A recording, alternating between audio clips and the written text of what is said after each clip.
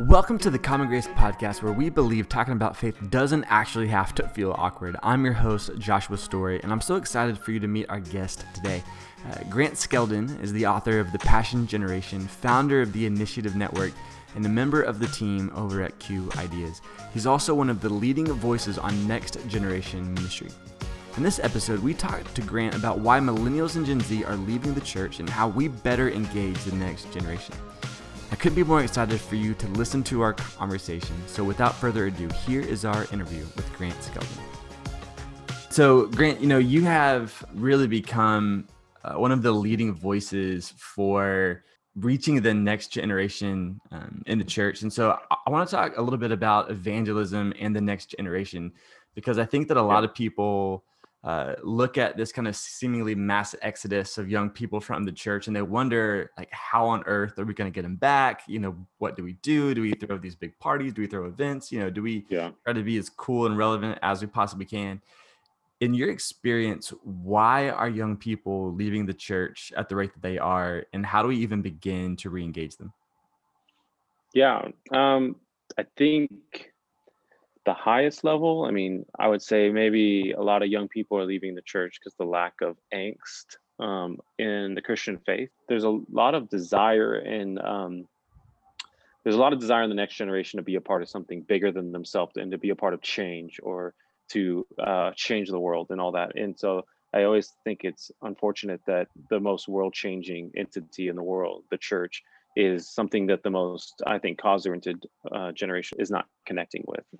And so anyway, I think they're finding causes and they're finding other things to join, but unfortunately it's not the church. And one of my big questions I often ask parents or older generations is, when you're parenting your kids, how often did your kids see how much the gospel inconvenienced your life, for your neighbors, for people that don't look like you, for financially? Like, was the gospel something so compelling that it inconvenienced you for other people? And I found the young people with the strongest faith had parents that they got to see a role model of, like, hey, I don't know if I always loved God or believed God or trusted God, but I could say my mom and my dad, like, they would always be doing something that other parents weren't doing because they really wanted to love their neighbor, or because they really wanted to just express Christ's love in the world. And so anyway, I think wherever you see a lack of angst, at least for this generation, you're not going to see them involved. Dude, that's super good. I read something that you wrote a while ago about the difference between being drawn to a cause and being drawn to, like, a cause community. Can you expand on that a little bit? Yeah, I think that I get asked by a lot of nonprofit leaders, because they'll hear me say something like that, and then they'll say, so why, like, young people volunteer more? I'm always trying to get more young millennial or Gen Z volunteers. And I challenge churches, organizations, nonprofits. I'd say you can't, though, just because they have a more of a higher propensity than other generations towards causes, doesn't mean that they only will join a cause by themselves. Unfortunately, and it's where I think our generation gets it wrong, is that we tend to join causes when they're not just joining a cause, they're joining a community that's centered around a cause. And so they aren't just looking for a fight or something to believe in. They're also look for a place to belong. And so an example would be the Ice Bucket Challenge. I think every generation's kind of familiar with it. And what the Ice Bucket Challenge did really well is it didn't just say, hey, give towards this. It created, like, a community experience for everyone. And unfortunately, once that community went away, because the cause didn't go away, the cause and the need is still there in ALS, Right. but you don't see anybody else putting ice buckets on their head. And that's because the community has gone away. Just like Finding Coney in 2012 with that video, like that was like what people call a movement. And Right. young people, I don't like using the word movement, because I do think the church is the only movement, but I get the idea of young people, or I just think all people, want to join a community that is a part of creating systemic change in the world. And so the Ice Bucket Challenge, even, I know it's not a cause, but it is a communal experience together. It's Pokemon Go. That was something a lot of young people like doing, and now Pokemon Go is, and I use all those examples, is Pokemon Go is still around. It's actually a better app than it once was. ALS is still around. The Ice Bucket Challenge is still around. ALS is still around. And even the Indent movement with putting an X on your hand, that has survived because they have a set date and a set time where it's like, together, let's do this cause. And so I would just challenge people of, like, not just to ask young people to serve, but build a core community around that cause. and then add people to that community, because you tend to believe and you tend to do whatever is believed and whatever is done wherever you kind of belong. Yeah. What do you think that angst is that like younger generations desire, right? Because obviously there's a ton of different causes in the world. And I think as believers, you open the scriptures and you realize that our God cares about so many things. Like his heart for the poor, his heart for those who are being oppressed, his heart for all these different issues that we still see play out in our own day and age. Where is the church Yeah. missing this kind of angstiness that the younger generations are longing for? Where it comes from, I do think it's God given, and I think of Ecclesiastes 3:11, where it talks about that God placed eternity in our hearts, Mm, and I think this desire for eternity, this desire to be a part of something that makes impact, change, that we were designed to run on. In my opinion, you only find the only eternal things in life is God and people. They're the only things that will be here 10,000 years from now. Um, and whenever the church doesn't, I don't know, when the church is more of an event than it is a movement towards impacting the world, then they'll try to find something else that seems like a movement, like a mirage of a movement, if you will, somewhere else. And that's what I think you see a lot of young people, some joining causes, some starting businesses, some side hustle, something or anything that can like create like an experience of I'm doing something that is making a difference, because unfortunately a lot of young people don't feel like they're making a difference by joining a church. They just feel like they're showing up to something regularly. mm. Wow. Yeah, that's convicting. Let me ask you this. So from an evangelism standpoint, I think that, probably most recently we've kind of seen what would be considered like the missional movement in the church, where I think a lot of the tactics was like relevance. Like, let's be as relevant as we possibly can. Let's Yeah. try to show like young people that we are, cool and hip and trendy, and, we're not, out of touch or out of date. And while I feel like there has been some success in that, I think there's also a longing for authenticity, I think, in a lot of ways. Um, how do you feel like we actually begin to, from an evangelistic standpoint, how do we begin to reach those? Because it feels like the whole relevance thing isn't quite working the way that people thought it would. Yeah. And I think I'll be honest that I think I've experienced some of the pitfalls of trying to make the gospel relevant rather than just being bold in the gospel and Mm, knowing that, trusting that it is relevant, no matter what season or circumstances we find ourselves in the world. um, I do think, I mean, I feel like the church of the generation before us tried to make the church a more comfortable, just good place to be. Like, I think mm, it's where like youth ministries became a high priority and kids ministry, and like how do we get families, like the family church design started becoming way more important. And I think we're starting to lose young people, and so I think our generation is really focused on, yeah, how do we make the gospel cool or relevant, like you're saying. And I actually had a Gen Z person kind of challenge some of my young millennial leaders. We were all together at a retreat, and they were saying, I feel like you guys, yeah, you focus so much on trying to make Christianity cool, but there's just parts of Christianity that just aren't cool. They're actually offensive. Like, they yeah. literally are offensive to the culture. And I think I work for an organization now called Q, which is led by Gabe Lyons, and it's all about faith and culture, and how do we as Christians not just critique culture or copy culture, but how do we create culture and form in Mm, good faith, like redeem culture in a lot of ways. And one of the areas he's challenged me to also encourage these group of young influencers that God's entrusted me to is, he's like, your generation is going to have to stand for things, say things that they know, especially in a cancel culture, will potentially cancel them. mm, And there's this, he said, there's going to be this temptation where you think, well, God uses me through my influence and my platform. And so I can't say something on his behalf that like cancels my platform, because then how am I going to continue to influence for God? And he's like, that is a lie. Like, he gave you the platform so that you could say these things. And even if you get canceled by the culture, like, there's just no way to perfectly make that dance where you don't get some way canceled or critiqued. And I feel like sometimes your generation wants to be the most influential Christians that are loved by lost people, but if you really look at what you're saying, you're never saying anything that they need to hear, and you even truly, sincerely believe. And so I will be honest that even I'm wrestling through. That is like when it comes to where does God stand on certain issues in the world, but also I'm learning how, and even I think lots of people that are younger appreciate is how do I even be more bold when it comes to evangelism and being like, bro, like we're not on the same page on this, and this is kind of what you believe, this is what I believe, and this is what is the outcome in my opinion. And I think that that's actually, I'm realizing it's not as scary, or it doesn't, I don't know. I don't feel like I get canceled by my friends that I'm trying to evangelize to as much as I thought. Because yeah, a lot of the friendship evangelism has probably come out of younger leaders. Mm. And I do think it can work in some ways, but I do think um, I don't know. I had an older mentor. He said, I feel like sometimes your generation, like they're the best salesmen. Like they're so good at trying to sell how cool and how relatable and how much they need this, except like in the sense of making it look like a really good product, but they never ask, do you want to buy this? And I think that that's really kind of convicted me where I'm like, yeah, he's right. We kind of just hope it will organically happen rather than that we will strategically kind of put a line in the sand and say, hey, and it's not like a either yes or no, you're in or you're out. It's more of a I want to check in regularly and keep trying to sell you this because I really believe. I want to persuade you, like Paul said, because I really believe in the eternal impact and the good of your soul that the gospel has. I remember I was talking to my grandma a few years ago, and she was like, help me understand why your generation doesn't do altar calls anymore.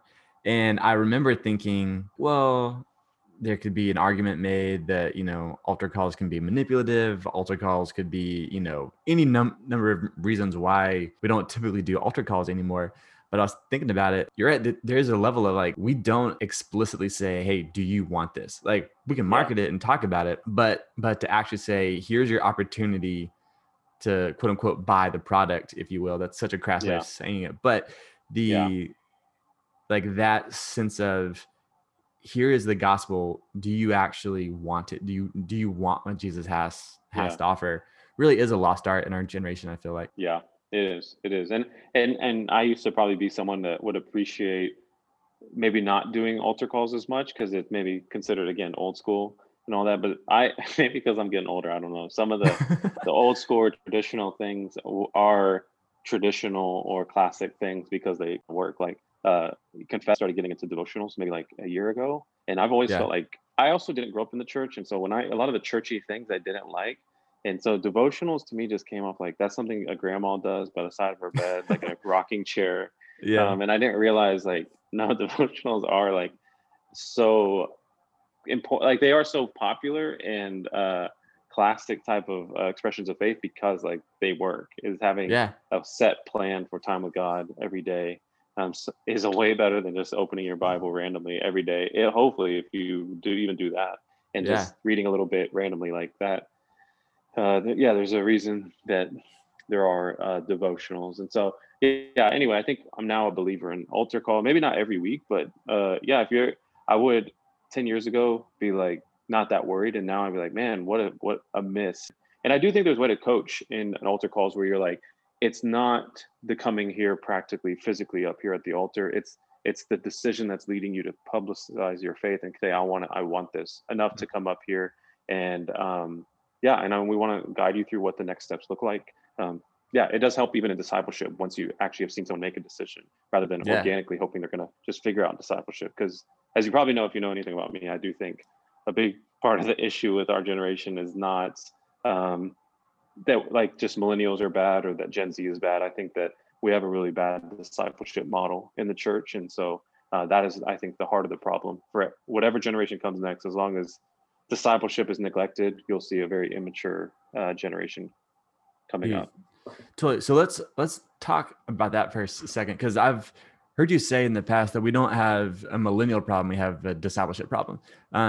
Expound on that and kind of help people understand why discipleship is so important to reaching and maintaining relationships with the next generation. A couple of things is why it's important. Why it's important is when Jesus literally did it for most of his ministry. We really don't even know what Jesus was doing until he started making disciples. So that was the beginning of his ministry. It was at the end of his ministry. Literally, the end of his ministry was coming back to his disciples, not to just to tell them.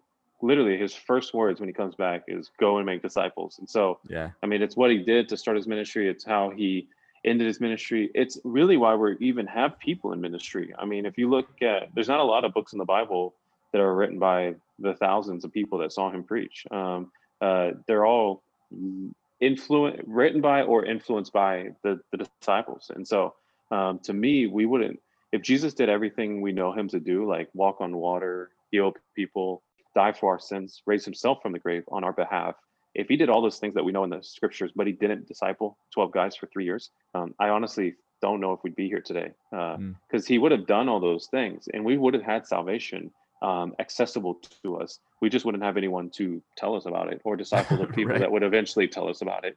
Yeah, totally. And so I think in the church today, one of the problems when I say we have a discipleship problem is we too over glorify the gift of speaking and we under glorify the gift of disciple making.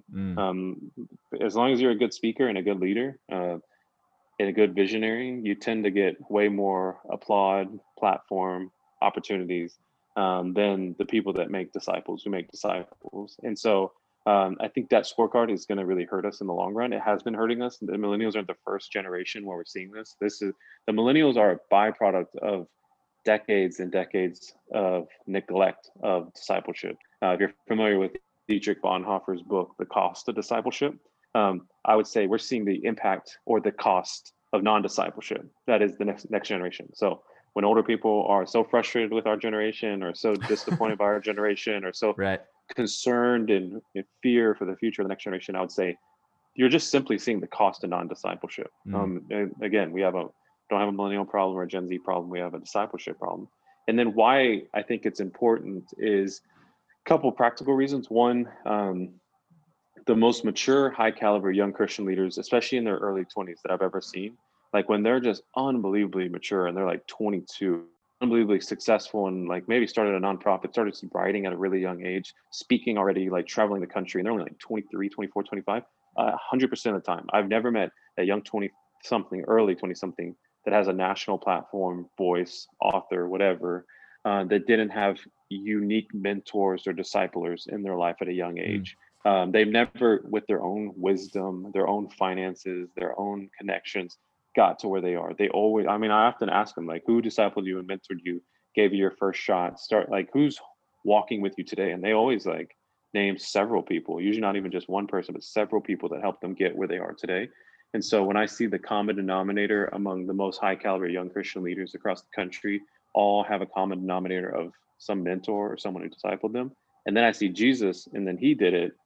And then I see Jesus come back and say, go and make disciples. Then I think, and his last words should be our first priority. Dude, that's really, really good.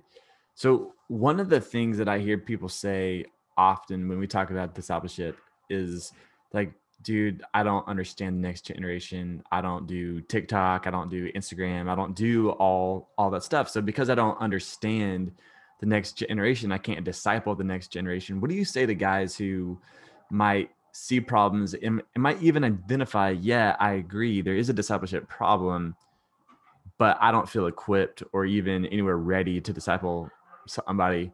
How do you speak into that? Yeah, that's good. I mean, I would ask them, do you feel like you're spiritually one or two steps ahead than most young people you see in the next generation? Even though you don't know TikTok or you don't know all the trends. And I feel like they would say yes. Or I mean, to say it very crass is like, do you feel like the next generation is more spiritually mature than you are? I highly doubt they're going to say yes to that question. Right. And so I'm like, so you feel like you're more spiritually mature or you're a few steps ahead? And just reminding them, discipleship is not come and meet with me. That's mentorship, in my opinion, which is still good. But discipleship is come and follow me. And so the great thing about it is you just acknowledge you're just a couple steps ahead. You're probably tons of steps ahead spiritually than some of these young people.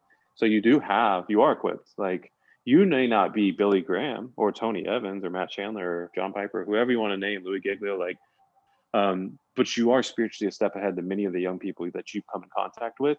And Mm, so I just want to remind you what Paul said.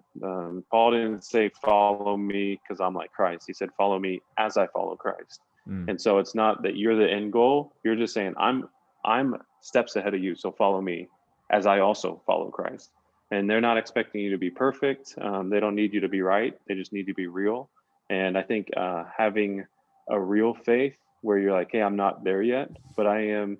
I have learned some lessons, even some the hard way, that I'd like to share with you. I think, I mean, I can't name many young people that have been where it's like, it's far too rare that a young person is pursued by an older person to be discipled. But dude, in a fatherless, divorced, heavy, mentorless, unbelievably difficult and divisive culture that this generation is growing up in, how strong and how unforgettable would it be if an older man or older woman said, hey, I've kind of noticed you, and I've noticed you have a hunger in you. I've noticed you honor and respect older people. I've noticed you showing up at church regularly, or maybe they're not. Maybe literally they're lost, but they just have an unbelievably good work ethic, and they do want to be better than the family that they grew up in.